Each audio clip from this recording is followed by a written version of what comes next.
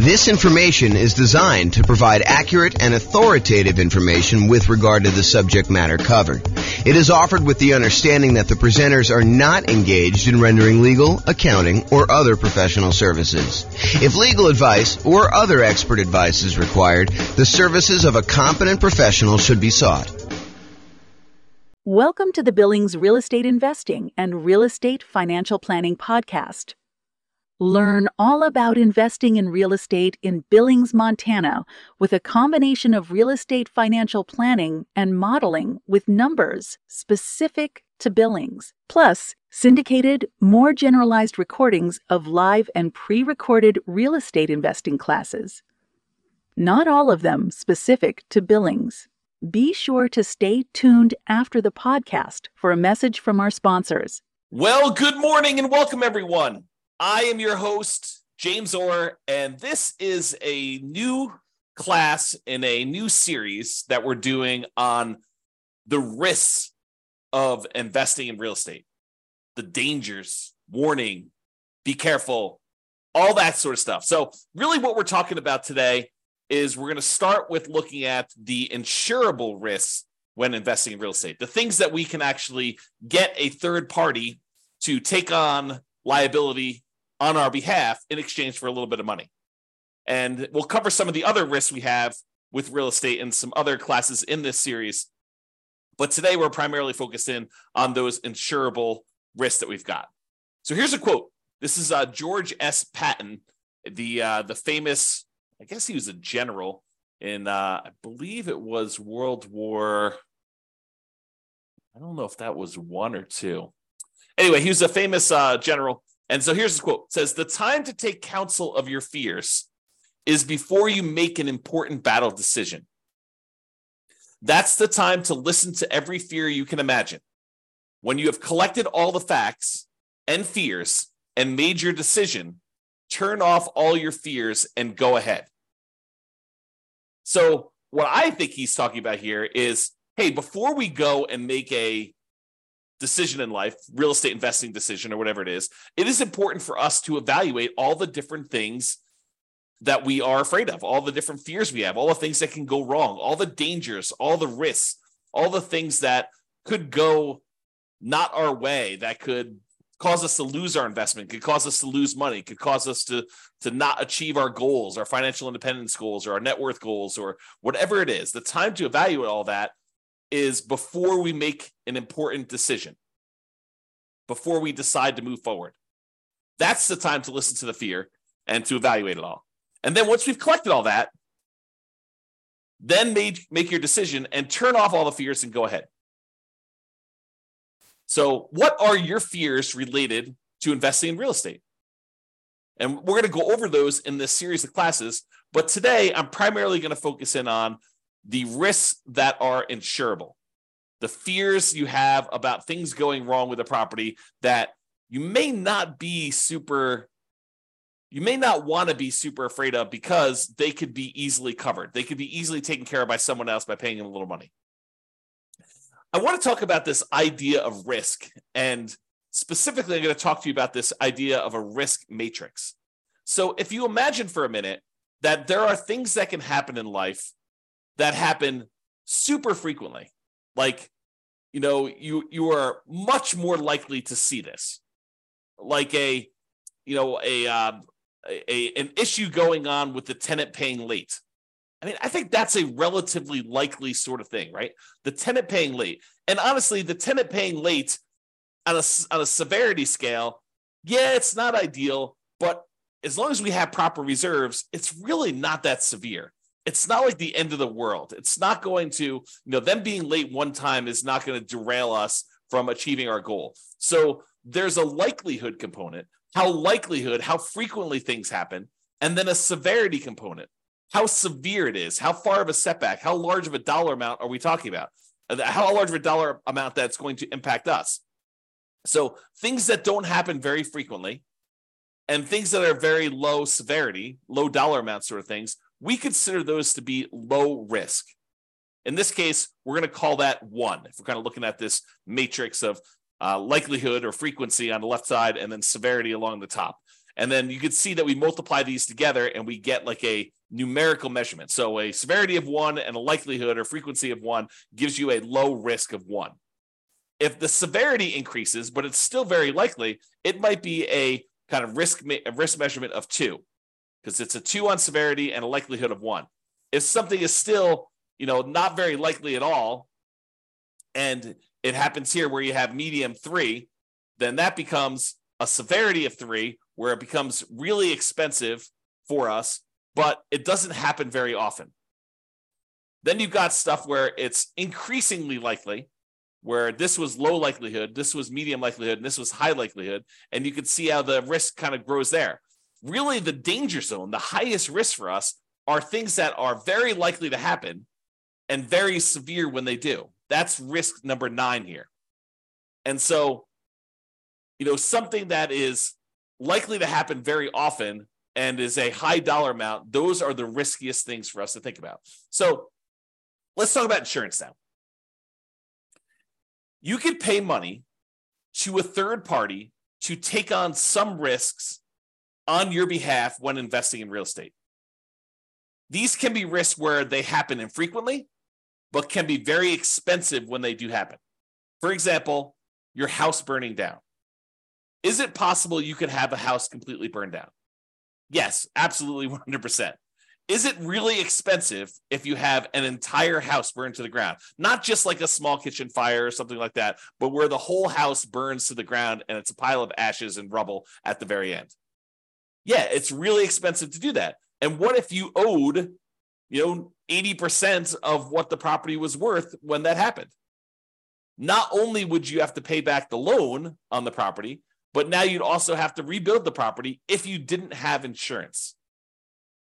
But there are insurance companies, who are willing to accept your payments to protect you in case that unlikely event happens and you have a catastrophic loss, or if you even have a small loss, right? They'll cover small fires, but they'll also cover these large fires. And the way that they can do that is they can look at the overall risk profile of what are the chances of a house burning down. And they can look at that across lots and lots and lots of properties. For you, if you were looking at this, you might say to yourself, okay, look, I got one property. If this thing burns down, that's going to be really ugly for me. Yeah, it's a low probability thing, but if it happens, it's going to cost me hundreds of thousands of dollars to replace this thing. So you have something that is not likely to happen, but if it does happen to you, it's catastrophic. Or what you could do is you could say, look, I'm going to pay this third-party insurance company, and they're going to have, hundreds or thousands of other people paying into this pile of money as well. They're going to take off some profit for running the business of the insurance business, to pay the salespeople in order to sell the insurance, to pay people to kind of manage and oversee the administration of the insurance policies, and then to pay, people to process claims and to, in some cases, fight claims if they think that there's fraud going on or questionable activities. So they're going to have all those operating costs that they're going to take out of there. But then they have a pool of money where if one of the hundreds or thousands of people that they're collecting money from have a fire, some infrequent events, they can take that big pool of money that everyone is paying into, and they could actually pay to have that property replaced. And because each individual's person's chance of having a fire is really, really low, but over 1,000 properties, it is a higher chance that there is going to be a fire on one of those 1,000 properties, they are likely to pay out a bunch of money on that thing. And that's how that works. Okay. So getting back to insurance. So it's not likely to happen if it happens infrequently, but if it does happen, it's really, really ugly, like that fire. But for a small fee, you can pay someone else to aggregate this risk, as we described with the insurance company. So for a relatively small fee, they can insure you against loss and make a profit, because it's not just about them covering your loss. They have to be in business to make money to pay the people that work for the insurance company to do that. Now, if you had a large enough number of properties yourself, you could technically self-insure, right? Or you could self-insure with one property, but it may not be prudent for you to do so. But imagine for a minute that instead of the insurance company collecting premiums from 1,000 different people, because they have 1,000 different properties spread out across a different city or different state or different country, so they have some risk where it's not going to be like, a forest fire where all the houses in a certain area get burned down. It's not like you've got 1,000 units all in one spot. But if you had all your properties geographically diversified, you could choose, instead of paying the premium on 1,000 different properties to an insurance company, you can say, look, the economics now say that for 1,000 different properties I have, I could take the money that I would have paid otherwise to this insurance company. I could set it aside so that when I do have a fire on one of my 1,000 properties, I will have money set aside to be able to do to protect myself and to rebuild the property in case there is a fire. So you could self-insure. Now, I'm ignoring for a moment here that if you get a loan on the property, the lender is going to require that you provide proof of third-party insurance. In most cases, they will not allow you to self-insure. And I'm ignoring that fact. But if you have all these properties free and clear, if you have 1,000 properties free and clear, you could choose to self-insure. You could choose to be the one that sets aside all the money that you would have otherwise been paying for a premium, and then use that when you have fires on your properties or other events. I mean, we're using fire as an example here. Okay. So that is the idea. Instead of doing it and saving the money yourself, which you should be doing even if you decide not to pay a third-party insurance company. It's not like you save all that money. You save some of it. You save some of the profit that you'd otherwise be paying the insurance company. But then you have to take on that role. You have to kind of put the money aside, invest the money, have it in a safe, secure spot where it's available if you have an emergency. You need to manage that oversight. You need to make sure that you take care of estimating the amount that you should be setting aside and coordinating all that stuff. So you don't actually get rid of those roles. You would have to provide those yourself if you decide to self-insure. Or you could pay an insurance company and all those roles are taken care of for you by a team of people that are doing this. Okay? There we go. So let's talk about what the insurable risks are. So these are the most common insured risks. We mentioned one already, the risk of fire. So some people are concerned, what happens if I buy a rental property and the house burns down? Well, you could buy insurance where the insurance company will cover you in case you have a fire on the property. And it's relatively inexpensive. For the fact that you could have to replace a, $400,000 property, you might be able to get fire insurance for, $1,200 a year. It's going to vary a little bit depending on market and what else they're covering and things like that. But they can insure you in case your entire property burns down for about $1,200 a year. The chance of it happening is low, but when it does happen, the chance of a large payout is definitely there. They could have to spend, more than the amount of money than they collected in order to deal with your fire. Similarly, lightning damage. That's another commonly insured one where they will cover damage caused by lightning. Or another commonly insured one is hail damage, where you have hail coming down and it damages your roof, it reduces the lifespan of your roof, or damages the paint, or breaks windows, or breaks plastic, or damages wood on your property. You can have severe hail damage, and you can have that covered by an insurance company. Insurance companies will often also cover theft. So someone stealing something from your house, taking something off of your house, or, cutting your air conditioning unit and actually walking away with it. They can cover things like that, where you will be covered for those sort of things. So if you're concerned about, what if someone comes and steals my air conditioning unit, you can get insurance for that. And the point I think I'm trying to make with some of these insured ones are, there are legit things to be concerned about when you invest in, honestly, with anything. In life, there's risk, right? So there are true risks, and no matter what we do, we choose to take on additional risks when we invest in real estate, just like we would choose to take on additional risk if we took our money and invested in stocks or bonds or crypto or Beanie Babies, or decided to start a business, or we hid the money under a mattress. Like, everything we do has some type of associated risk. By choosing to do that thing, we take on the risk associated with that, unless we can purchase insurance from a third party where we eliminate that risk. We transfer the risk from us in exchange for a little bit of money to someone else who then has part or all of that risk. Because sometimes it's not like they're covering everything. For example, with the insurable risks like fire, you will probably have a deductible. There's going to be part of it that you need to pay out that is your responsibility as part of the insurance claim. And then the insurance company will pay the rest up to certain limitations as outlined in your policy. Okay. So, for example, theft is another one where they will cover things like that. They may also cover vandalism. And vandalism is an interesting one because I think we a lot of times we'll think of vandalism like, someone spray painting a fence or, someone spray painting a garage door or damage to a car on the property or something like that. But sometimes vandalism can be things like people deliberately smoking meth in a property or cooking meth in a property. I think depending on how the policy reads, and you'll want to definitely talk to your insurance agent to understand what is covered and what is not covered, but that may be considered an act of vandalism. Okay? So realize that may be a weird one for you, but it could be something that's covered. Personal injury. What if someone gets injured on your property?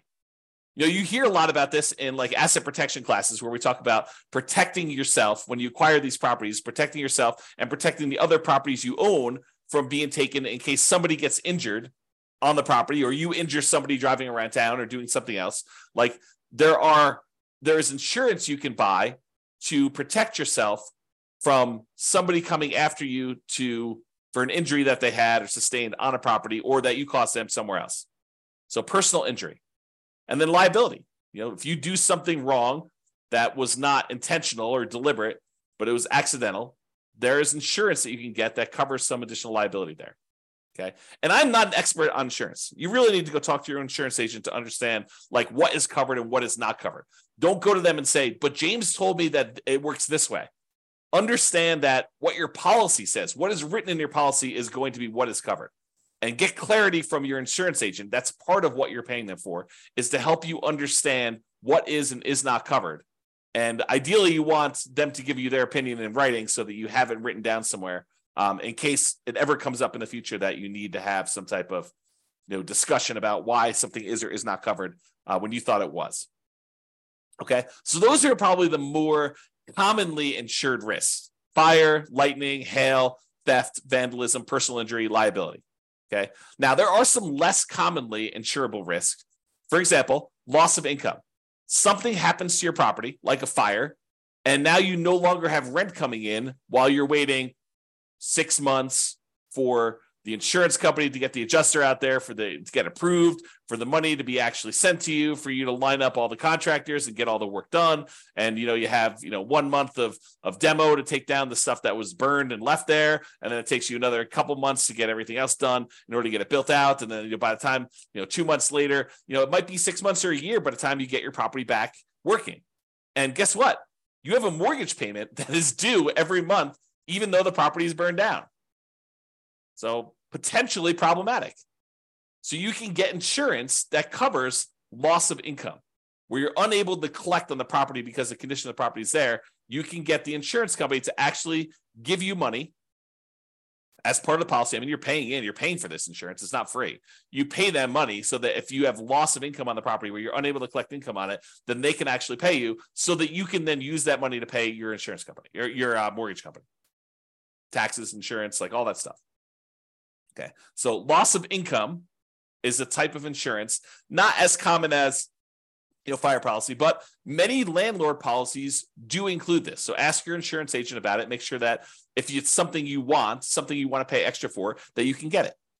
And we've been talking a lot about the idea of improving cash flow and increasing cash flow on rental properties. And the issue I think we have for a lot of folks is that some of these things you are deliberately choosing to have lower cash flow. You're voluntarily increasing your expenses by getting more and better insurance coverage so that should something happen, your cash flow is saved, right? Because if you decide not to get insurance for loss of income and then something does happen on your property, you could have 6 months of zero rent coming in.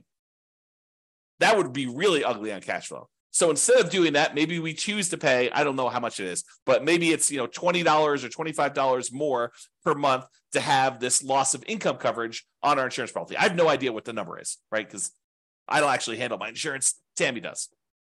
But the idea is you could choose to have $25 per month less in cash flow normally in exchange for, should something happen, you're not going to have as severe of a loss where it goes down to zero. And then you need to weigh that and determine if that's worthwhile for you. Okay. So another less commonly insured risk is flood. If a property is in a flood zone, the lender will often pull a flood certification to find out if it isn't a flood zone. And if it is, they may require you to have flood insurance in order to protect them in case there is a flood in that particular property. But you can voluntarily choose to get flood insurance as well. It's not that if the lender doesn't require it, I don't need flood insurance. That's not true. Just because your property isn't in a, federally recognized flood zone, I'm using that in quotes, right? Like it shows up on the map as a, 100-year flood zone or 500-year flood zone or whatever the numbers are. Again, talk to your lender if you need to understand the details, because I just understand the general idea. But if you were in a flood zone, the lender may require it, but it doesn't necessarily mean just because you're not in the flood zone that you can't have flooding. There are times when unexpected things happen and you could have flooding in a different area. And flooding is not always defined in a way that you might think. It could be water running horizontally in some form or another. So, imagine you have something happen to a house next door and, it over time kind of like has this major problem. And then there's a massive release of water from that thing, like a pool or something. And then that pool actually floods into your yard and there's horizontally moving water. That could be considered flood. You'd have to read the definition and understand what is covered and what is not covered. It's not necessarily water from a river that is overflowing. So realize you can get that as a separate policy. It is not only when it's required by the lender that you have to get it. You can choose to purchase flood insurance separately. Some other less commonly insured ones, earthquakes. In some markets, that's really important. Where we live, hardly anyone gets any earthquake insurance. Hurricanes or tornadoes. Don't get a lot of hurricanes around here, but in a lot of markets, you get hurricanes.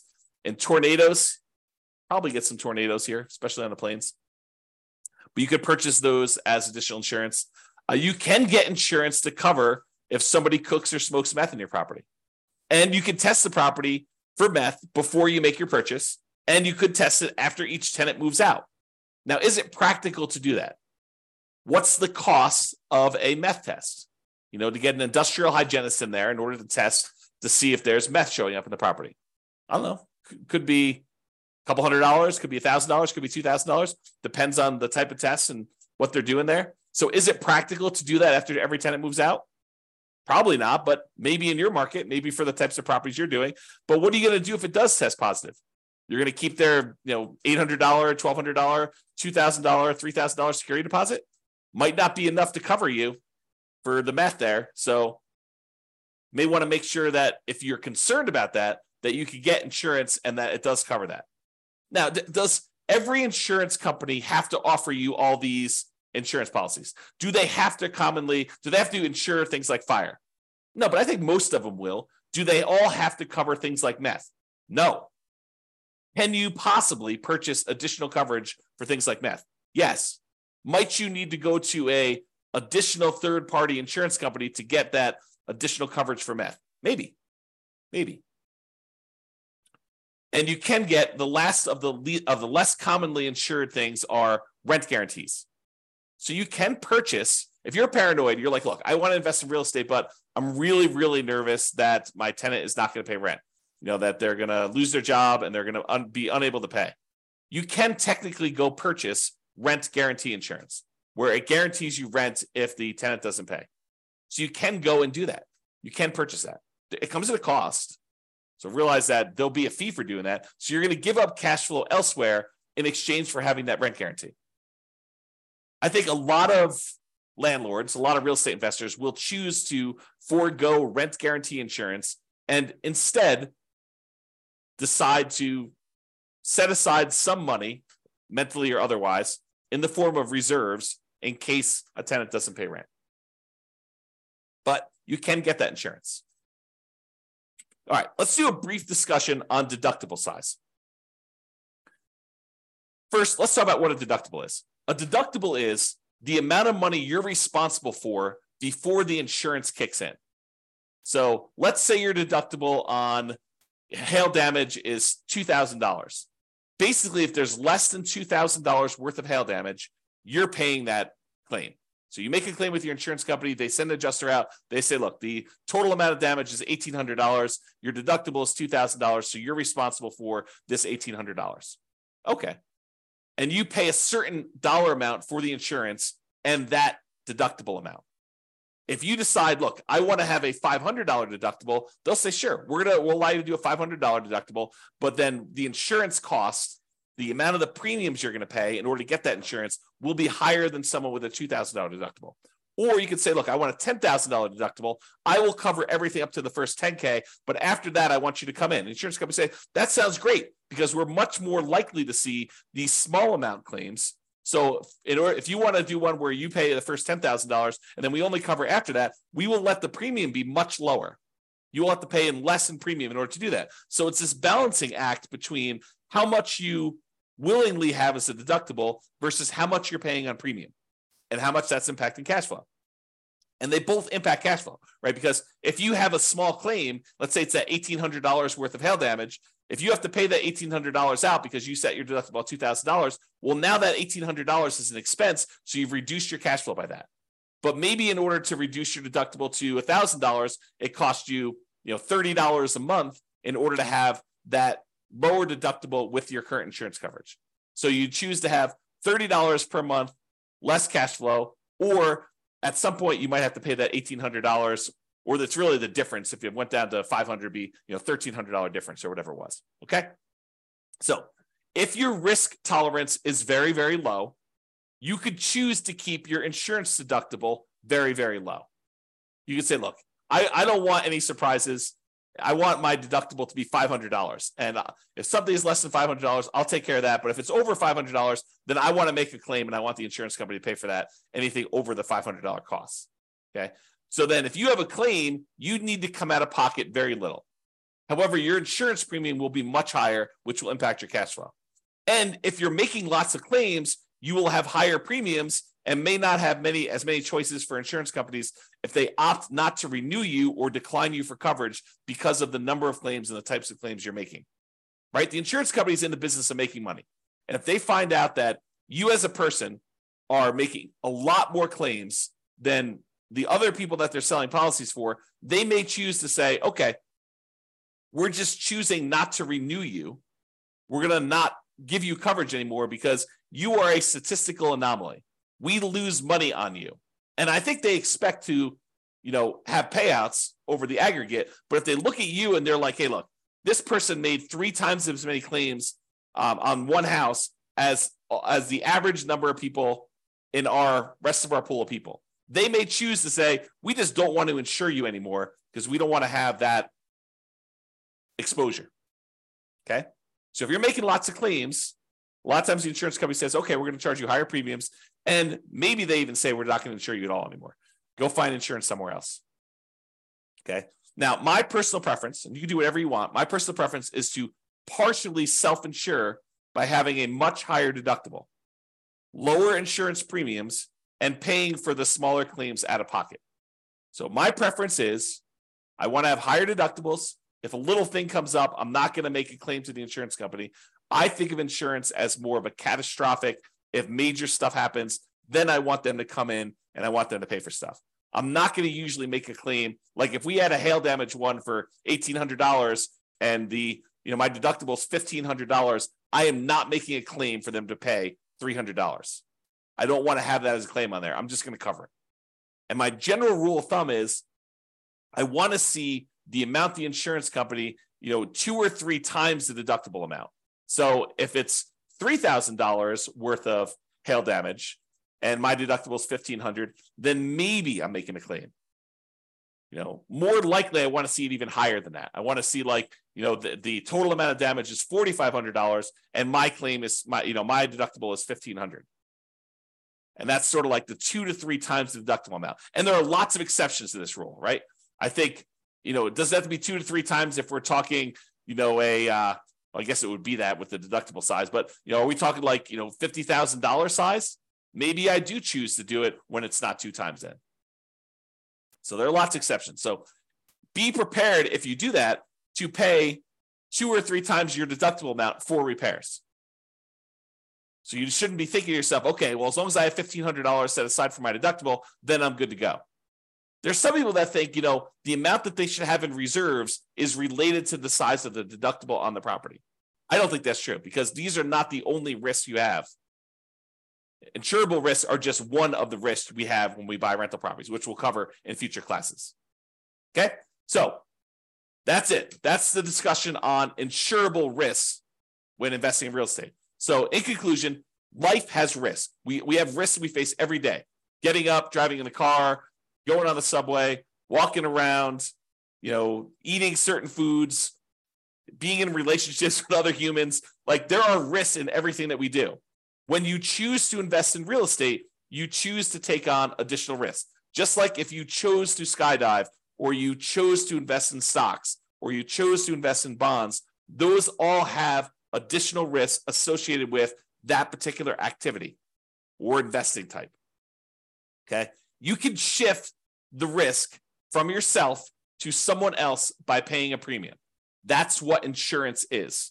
We're choosing to pay someone, a third party, to take on that risk for us, and then they will aggregate that across a whole bunch of people so that they can be profitable, support their business, pay their salespeople, pay their admin, pay all the CEOs, pay all the building costs and everything else, and then also be able to pay out the claims that we have on all these things. So yes, you are paying more than probably what it costs you, but if you're insuring like 1 or 2 or 3 or even 10 properties, you don't have enough of the properties to really have a good way to kind of spread that risk out over a large number of things. Okay. And if you really are going to self-insure, you should study this and understand what number becomes the number you should have to kind of be able to make a reasonable self-insurance play. All right. So that's it for conclusion. Have a great day, everybody. I will talk to you all tomorrow. Bye-bye for now. With home prices up, mortgage interest rates up, and rents up, but not quite enough to counteract the higher prices and interest rates. Cash flow on rental properties and billings is harder than ever. Book a call with the Real Estate Financial Planner to apply our proprietary 88 strategies to improve cash flow on your rentals. See the show notes for a link to schedule your call and improve your cash flow today. If you're a real estate agent, lender, or professional in billings that wants to help our real estate investor listeners, consider reaching out to learn about collaboration opportunities with this podcast. We'd love to add more value to our listeners by having you assist our investors buy, sell, and finance their real estate investments. See the show notes to schedule a call to discuss collaboration opportunities.